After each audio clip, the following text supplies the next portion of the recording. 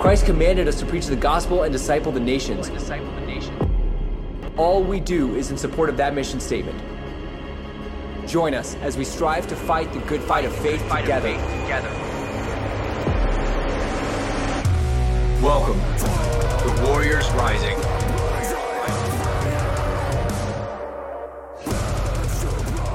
Hey, this is Paul with Warriors Rising. Glad to have you on the team. Glad to have you in the fight. We unfortunately will not be having Tiana with us today. She's chilling at the house on a sabbatical, just taking a time of refreshing with her family. So be lifting her up in your prayers, please, that God just refreshes her, that she enjoys that time with him, her family, to be built up so that she is prepped and ready to move out on everything that God has her doing, which is quite a bit. Definitely miss her when she's not here. She is an asset to this podcast. She brings a lot of wisdom and insight that I greatly appreciate.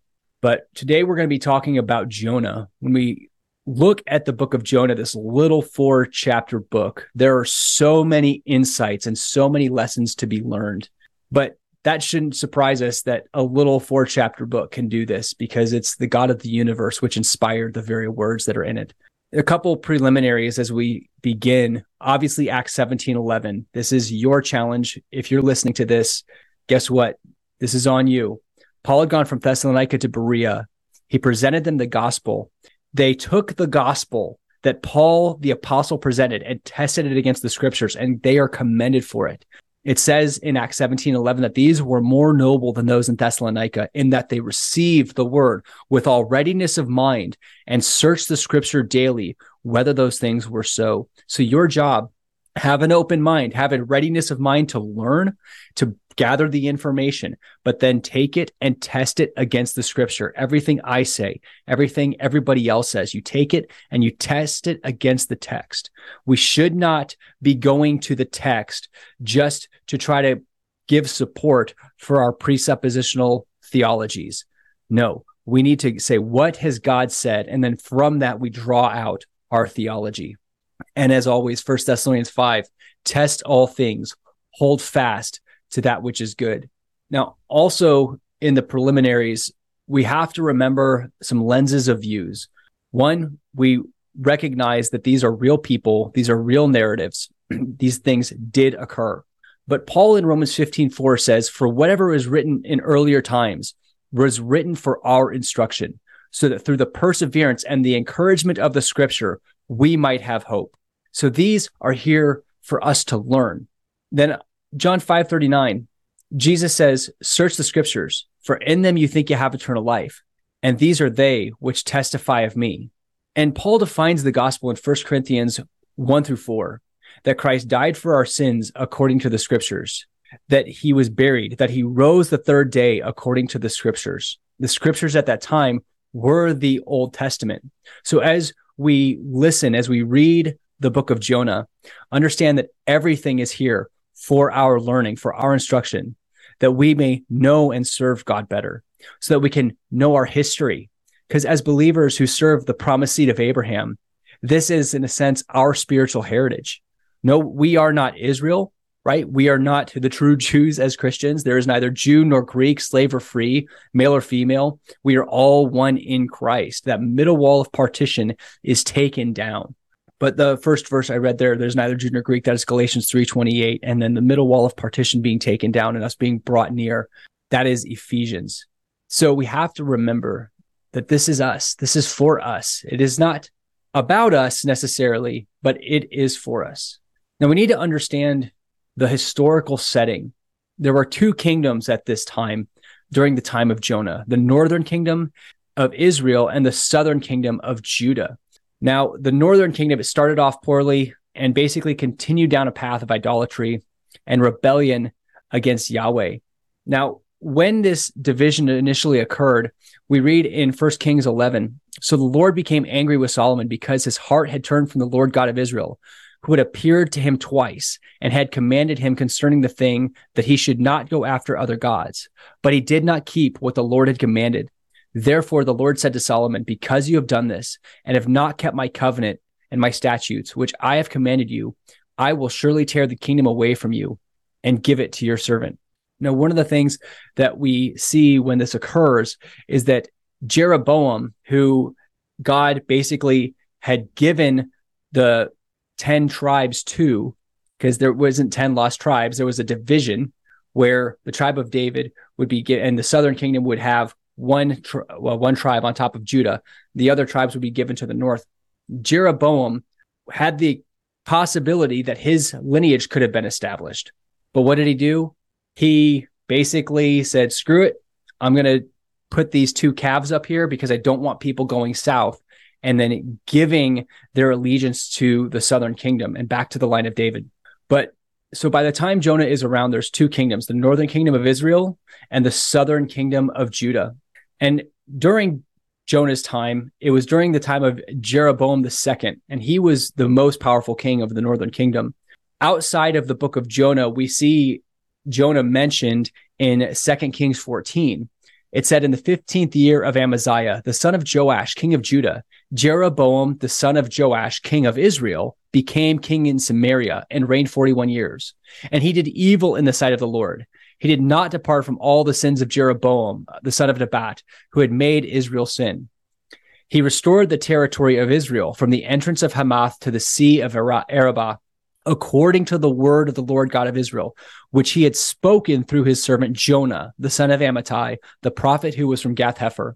So what had happened that Assyria had established a major supremacy within the Near East and secured tribute from King Jehu. However, after crushing the Arameans, the Syrians had a lot of internal strife going on within the kingdom and dissensions, which caused temporary decline of the nation. Now, when Jeroboam saw this, he used this to his advantage to expand the nation's territory to the largest extent since the time of David and Solomon. It had not been that large since. And so that is the general setting historically for the book of Jonah. However, as we saw, what does it say about Jeroboam? That he did evil in the sight of the Lord. That was a consistent thing of the northern kingdom. All the kings pretty much were bad, right? They go bad to worse. Now, on a prophetic profile, we also need to understand that along with Jonah, he most likely was a contemporary with Amos and with Hosea. Now, both of these were sent to the northern kingdom to prophesy about impending judgment. But due to the lack of Israel's repentance, the nation was going to fall under God's chosen instrument of judgment, which was the Assyrians. Amos warned that the God of Israel would send them into exile beyond Damascus in Amos 5:27. And so Hosea specifically stated that will not Assyria rule over them because they refuse to repent. That is something that I think we as Americans, as Christians, need to think about. If they refuse to repent, one of the things that you see in the book of Revelation, after judgment and more judgment and intensification of judgment, it talks about how they still did not repent. There was this lack of repentance, a lack of turning from the things which God hates. But I think that we as Christians, many times we can say, hey, I know I'm supposed to be doing something different. I know I should maybe not be doing something, or I should be doing something. And yet we don't repent. We don't turn from it. We don't do the things that we should do, and we do the things that we shouldn't do. So this is the profile that Jonah is walking into. And the reason that I say, and I bring up Amos and Hosea, is I want to set up a context for the book of Jonah. If he is aware, which it's possible that he was aware of the prophecies of Hosea and Amos. So now you have an understanding that the Assyrians are going to bring judgment upon your land and upon your people. You are then asked to go call that nation that's going to bring judgment on your own people to repentance. So this is a very, very interesting predicament that Jonah would probably find himself in if he's aware of these prophecies, which it's very possible that he was. And it gives us an understanding of why he may have run away. There are a couple of themes within this book. One is going to be God's control over events to bring about Nineveh's repentance. We're going to see this in chapters 1, 2, and 4. We see God's mercy on those who turn to him.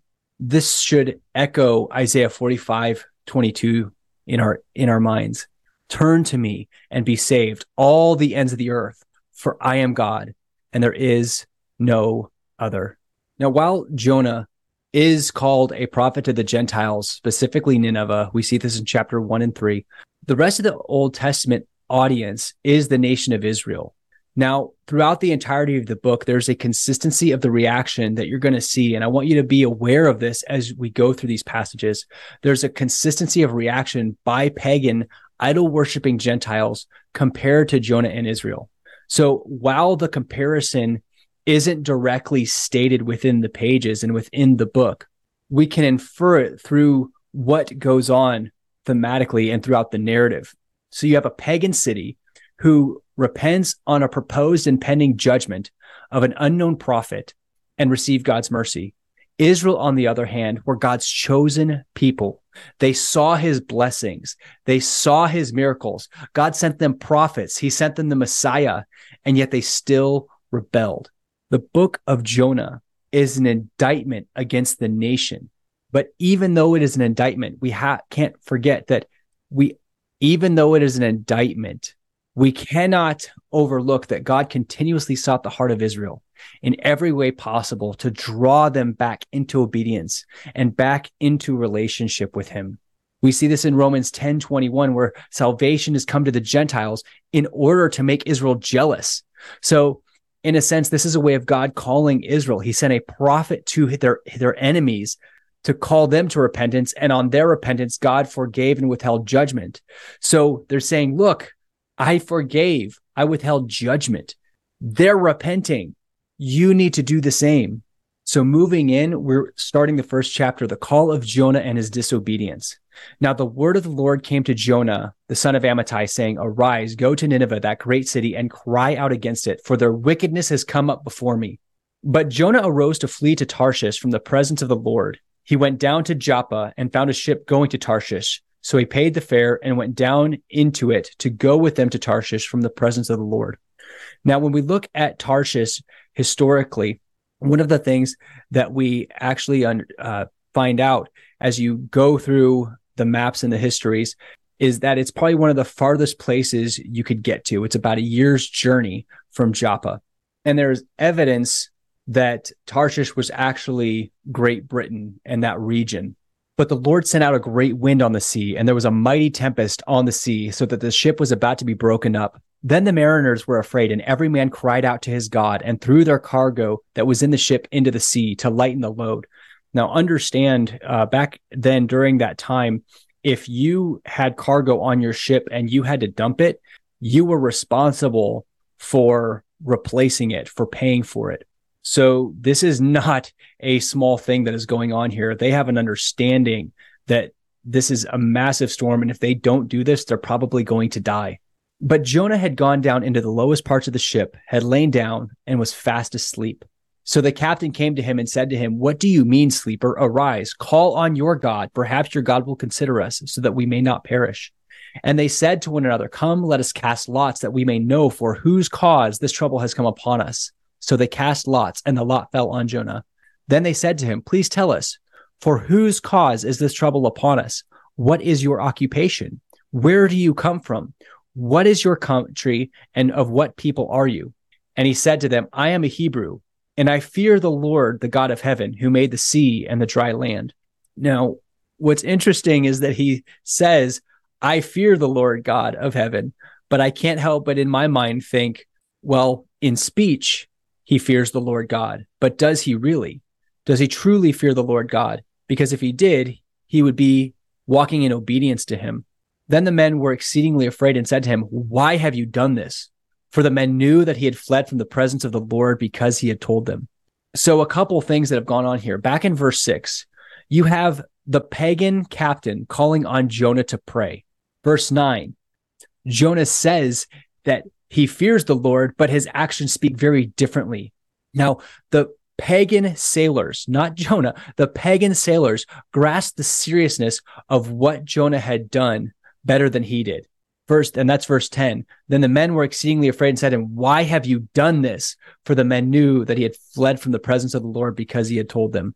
Then they said to him, what shall we do to you that the sea may be calm for us? For the sea was growing more tempestuous. And he said to them, pick me up, throw me into the sea, then the sea will become calm for you. For I know that this great tempest is because of me. Nevertheless, the men rowed hard to return to land, but they could not, for the sea continued to grow more tempestuous against them. So as you see, God is in control. He's not going to let them get back to shore to give Jonah another opportunity to run away. Therefore, they cried out to the Lord and said, we pray, O Lord, please do not let us perish for this man's life. Do not charge us with innocent blood, for you, O Lord, have done as it pleased you. Now, notice the pagan sailors have compassion towards Jonah versus his apathy towards them and Nineveh. And they're saying, look, we're going to throw this guy into the ocean. They have an understanding that under these conditions, this guy's going to most likely die. And they're saying, do not hold his blood against us. So they picked up Jonah and threw him into the sea, and the sea ceased from its raging. Then the men feared the Lord exceedingly and offered sacrifice to the Lord and took vows. I really cannot imagine what this must have been like for these professional seafarers. Insane storm. They realize they're probably going to die if something doesn't change. And then instantly the sea goes calm. And they're so amazed by this that they offer sacrifices and praise to the Lord. And they made vows to him. So the good news, right? God can redeem anything. These sailors seem to convert and worship Yahweh. So again, notice the contrast. Jonah is in disobedience to God. Pagan sailors turn to Yahweh, make vows, and praise him. There's an inscription in the cathedral in Lübeck, Germany, as we're going through this. And I think it speaks very, very, very convicting words. You call me master and obey me not. You call me light and see me not. You call me the way and walk me not. You call me life and choose me not. You call me wise and follow me not. You call me fair and love me not. You call me rich and ask me not. You call me eternal and seek me not. You call me noble and serve me not. You call me gracious and trust me not.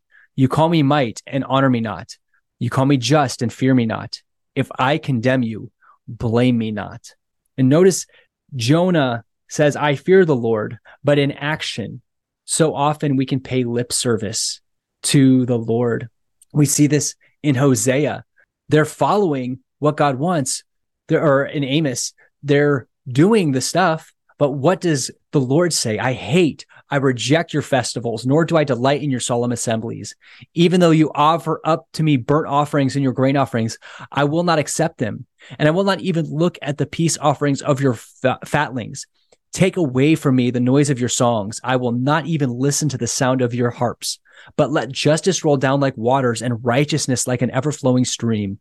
Did you present me with sacrifices and grain offerings in the wilderness for 40 years, O house of Israel? You also carried along Sikkuth, your king, and Kiyun, your images, the star of your gods, which you made for yourselves. We see a similar statement made by the Lord in Isaiah, because ultimately it is about the heart, and out of that should flow obedience. Now, the Lord had prepared a great fish to swallow Jonah, and Jonah was in the belly of the fish 3 days and 3 nights. This is the end of chapter 1. Now, obviously, this brings up the question, how did Jonah survive 3 days and 3 nights in the fish? Well, this isn't something we have to try and defend, because the simple answer is he didn't. Jonah didn't survive. We see this in his prayer. Then Jonah prayed to the Lord, his God, from the fish's belly and said, I cried out to the Lord because of my affliction, and he answered me. Out of the belly of Sheol I cried, and you heard my voice. For you cast me into the deep, into the heart of the seas, and the floods surrounded me. All your billows and your waves passed over me. Then I said, I have been cast out of your sight, yet I will look again towards your holy temple.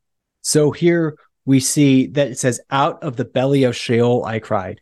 Sheol is the abode of the dead. We see this in Luke 16, where we see the parable or the story of rich man and Lazarus. I consider this an actual account because parables do not have names. Let's look at this passage in Luke 16 regarding Sheol and what Jesus has to say, because we learn details about Sheol that we don't find anywhere else within the text. There's a certain rich man who was clothed in purple and fine linen and fared sumptuously every day. But there was a certain beggar named Lazarus, full of sores, who was laid at his gate. desiring to be fed with the crumbs which fell from the rich man's table. Moreover, the dogs came and licked his sores. So it was that the beggar died and was carried by the angels to Abraham's bosom. The rich man also died and was buried. This is an interesting detail. We learn that it seems angels are joined with our souls in transporting us to paradise or to heaven. The rich man also died and was buried. And being in torment in Hades, and that's the Greek word for Sheol, he lifted up his eyes and saw Abraham afar off and Lazarus in his bosom.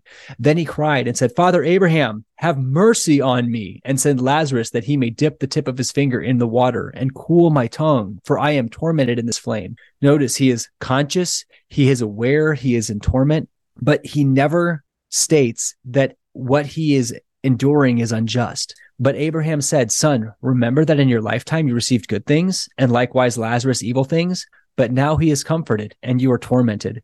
Now, this is not saying that, hey, because he was rich, he went to Sheol and he went to the suffering side of Sheol. What this is, remembering from a first century Jewish perspective, they believed those that were blessed in life were following God because God blessed them. And so that was a sign that they were following the Lord. We could say, but if you were to apply that today, you could say that the Mormons have it right because they're one of the wealthiest churches on the earth. When you actually look at the number of assets that they own. So this is speaking against the Pharisaic, the rabbinic traditions of first century Judaism, that if you're rich, you're blessed, and therefore you are blessed by God and you are following him. That's not the case here. What it's saying, hey, you were blessed in life, but you did not honor and follow Yahweh. If he had, that would have been displayed through his actions of taking care of the poor, like Lazarus. So the man was not a follower of Yahweh. And besides all this, between us and you, there was a great gulf fixed, so that those who want to pass from here to you cannot, nor can those from there pass to us. So there is in Sheol two sides, Abraham's bosom, and then a side of torment. And there's this giant chasm that cannot be crossed. Now, we'll get into a bit later that I believe that this is at the center of the earth. Then he said, I beg you, therefore, that you would send him to my father's house, for I have 5 brothers, that he may testify to them, lest they also come to this place of torment. Abraham said to him, they have Moses and the prophets, let them hear them. And he said, no, Father Abraham, but if one goes to them from the dead, they will repent. But he said to him, if they do not hear Moses and the prophets, neither will they be persuaded, though one rise from the dead. So again, he is conscious, he's aware, he's in torment. He understands what he is enduring is justified. He has memory of his family. He knows what they need to do in order to not have to endure his fate and join him. But Moses says, even if one rises from the dead and tells them the truth, if they don't listen to Moses and the prophets, they won't listen to that guy. And this occurs because we learn as you study the Gospels that even though Jesus resurrected Lazarus from the dead, guess what? The Pharisees planned to kill him because it gave evidence that what he was saying was true. So think of how hardened that their hearts had to be, that even though Jesus rose somebody from the dead, and now the reason that is so vital and important to understand is because Jesus waited more than 3 days to do it. The tradition was that the soul remains around the body for 3 days and then goes to Sheol or to paradise. Everything that Jesus is doing is either fulfilling or fulfill their traditions and that break their models. Because basically, if the soul is not around the body, it's already gone to paradise. Only God could resurrect them. That is why this is so vital to understand what's really going on within these passages and understanding the first century Jewish mindset. I would highly recommend a book called Yeshua, The Life of the Messiah from a Messianic Jewish Perspective by Dr. Arnold Fruchtenbaum. No, Jonah says, out of Sheol I cried. So he goes through this process, but he says, I have been cast out of your sight, yet I will look again towards your holy temple. I believe that this is him saying, hey, I look forward to the day at the resurrection. In the resurrection, I will look towards your holy temple. We see similar language with Job. He says, though my flesh is consumed, yet in my flesh will I see God. So most likely Jonah died here. The water surrounded me, even to my soul. The deep closed around me. Weeds were wrapped around my head. I went down to the moorings of the mountains. The earth with its bars closed behind me forever. As you go through a study, he's down at the base of the mountains.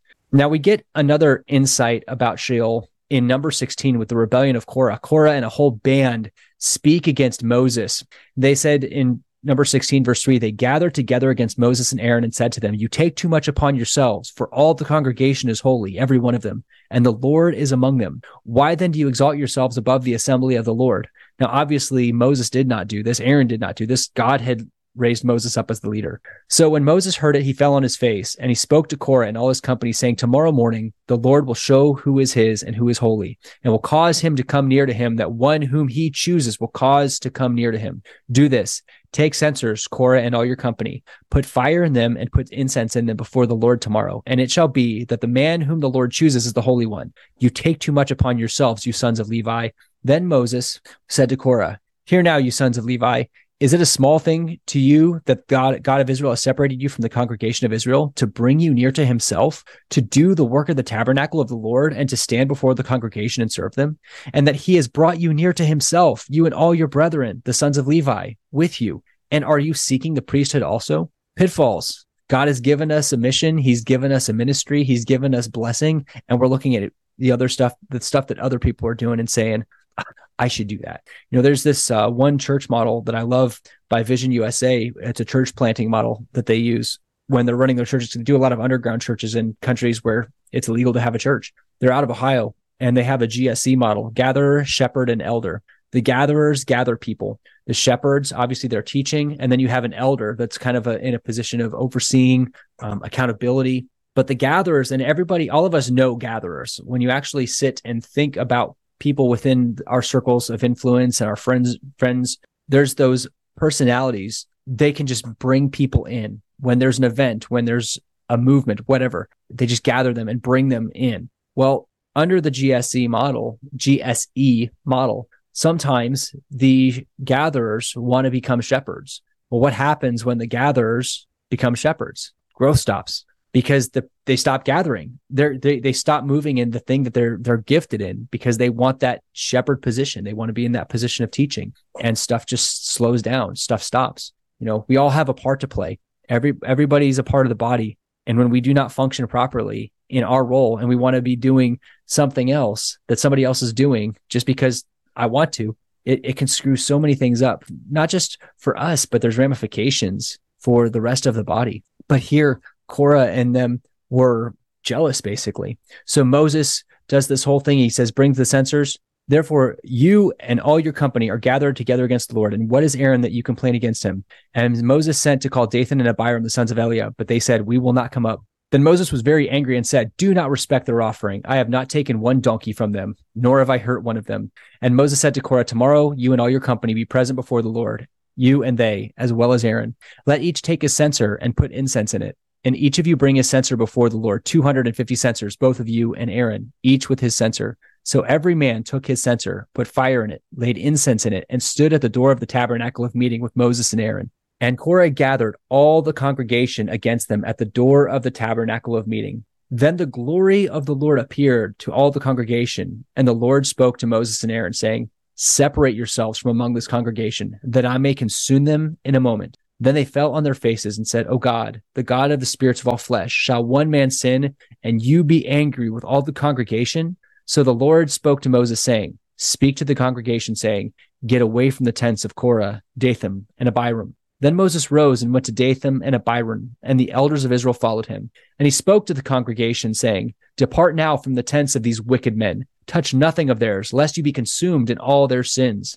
So they got away from all around the tents of Korah, Dathan, and Abiram. And Dathan and Abiram came out and stood at the door of their tents with their wives, their sons, and their little children. And Moses said, by this you shall know that the Lord has sent me to do all these works. For I have not done them of my own will. If these men die naturally like men, or if they are visited by the common fate of all the men, then the Lord has not sent me. But if the Lord creates a new thing, and the earth opens its mouth and swallows them up with all that belongs to them, and they go down alive to the pit, then you will understand that these men have rejected the Lord. Now it came to pass, as he finished speaking all these words, that the ground split apart under them. The earth opened its mouth and swallowed them up, with their households and all the men with Korah, with all their goods. So they and all those who were with them went down alive into the pit. And that pit, that word is, again, Sheol. As you do a study of this, throughout the text of Scripture, Old and New Testament, we learn Sheol is at the center of the earth.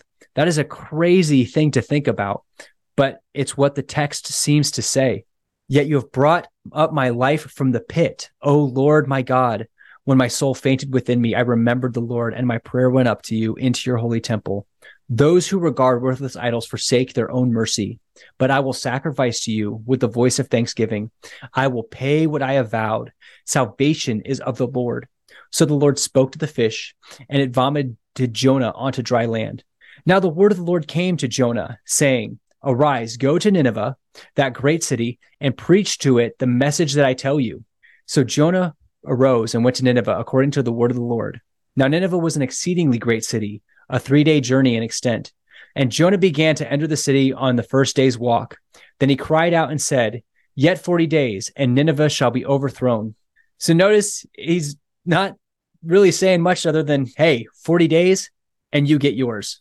So the people of Nineveh believed God, proclaimed a fast, and put on sackcloth from the greatest to the least of them. Then the word of the Lord came to the king of Nineveh, and he arose from his throne and laid aside his robe, covered himself in sackcloth, and sat in ashes. And he caused it to be proclaimed and published throughout Nineveh by the decree of the king and his nobles, saying, Let neither man nor beast, herd or flock taste anything. Do not let them eat or drink water, but let man and beast be covered with sackcloth. Cry mightily to God. Yes, let everyone turn from his evil way and from the violence that is in his hands. Who can tell if God will turn and relent and turn away from his fierce anger so that we may not perish? Then God saw their works, that they turned from their evil way, and God relented from the disaster that he had said he would bring upon them, and he did not do it.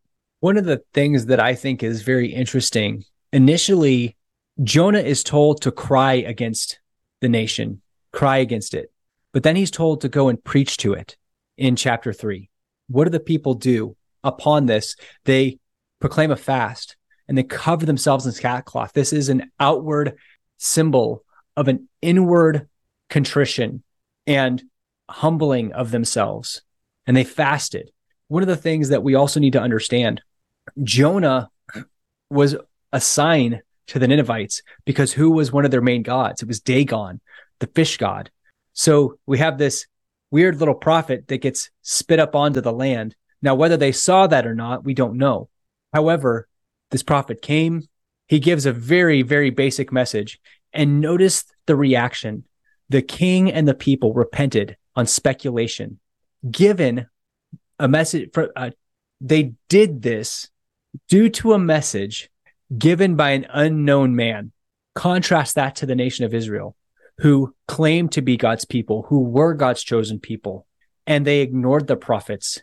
They killed them. They didn't repent. Nineveh was a stranger to this prophet. They were a stranger to Yahweh, and they did repent. And what is the result? God's mercy. God relented. You know, one of the miracles that I think is often overlooked is the fact that Nineveh repented. You've got this storm. You've got the fish. You've got the worm. You've got the east wind.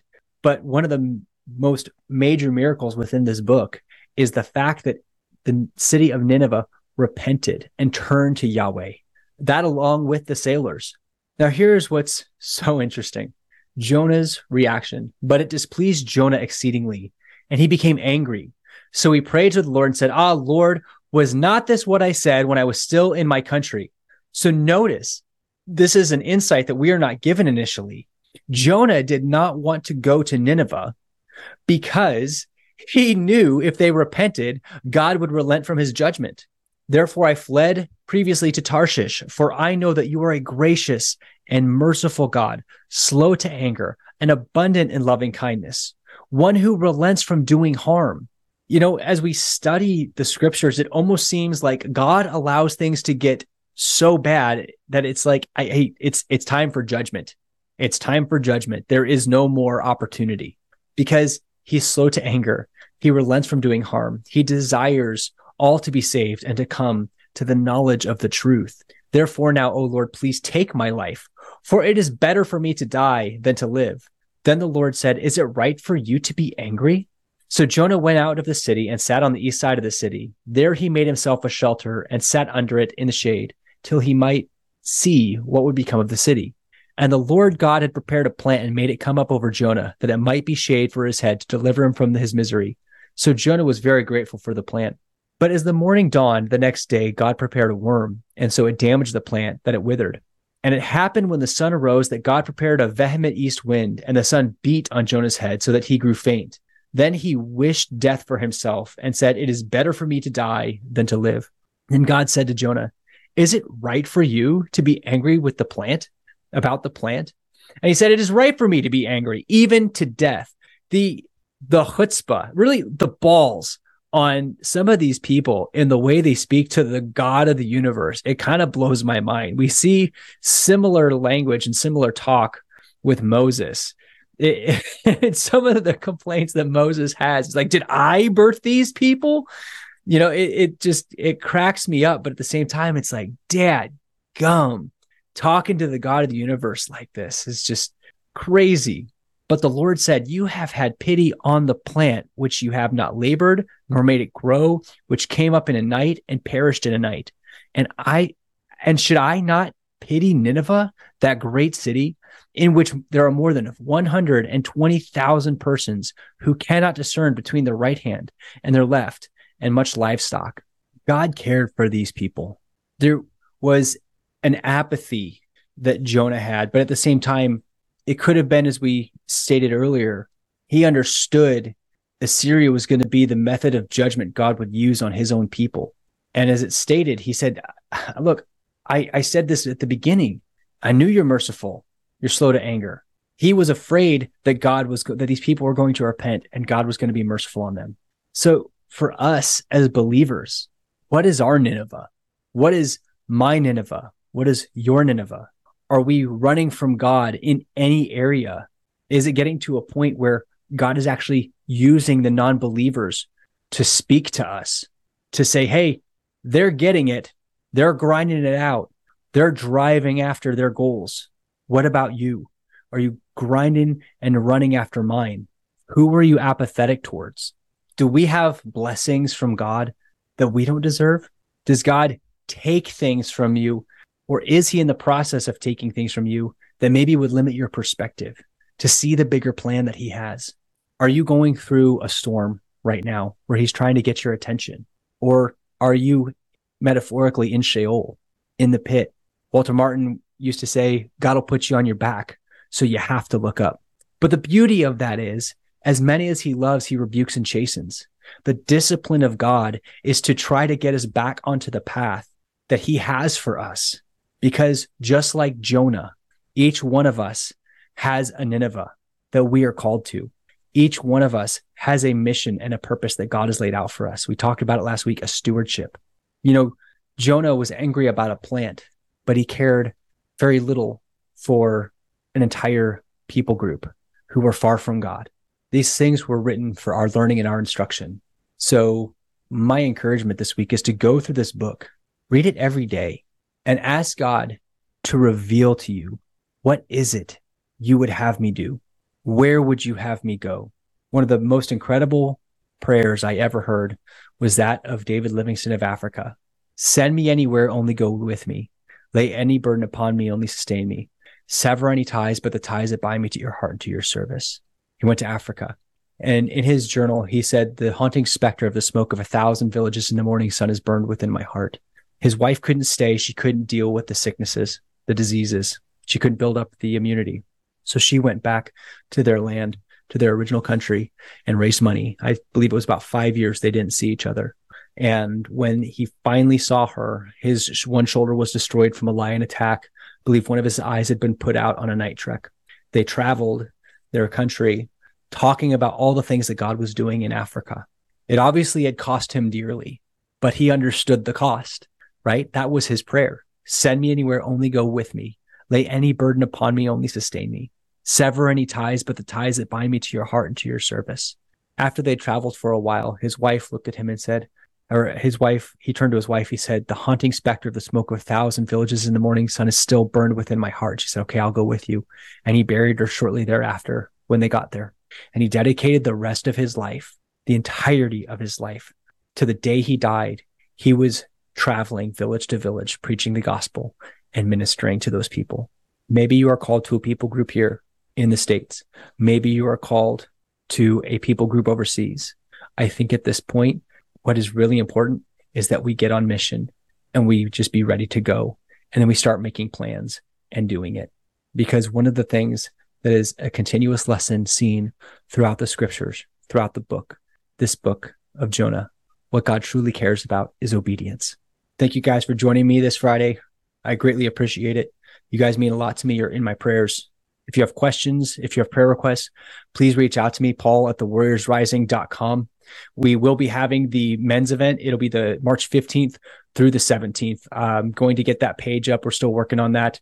We're having some issues with the website. So I will get that sign-up sheet and we will have costs up there for you because that way we can provide the food. But thank you all for joining me today. I love you all. Go out, preach the gospel, disciple the nations. Remember that everything we do is in support of that mission statement. This is Paul with Warriors Rising. Out.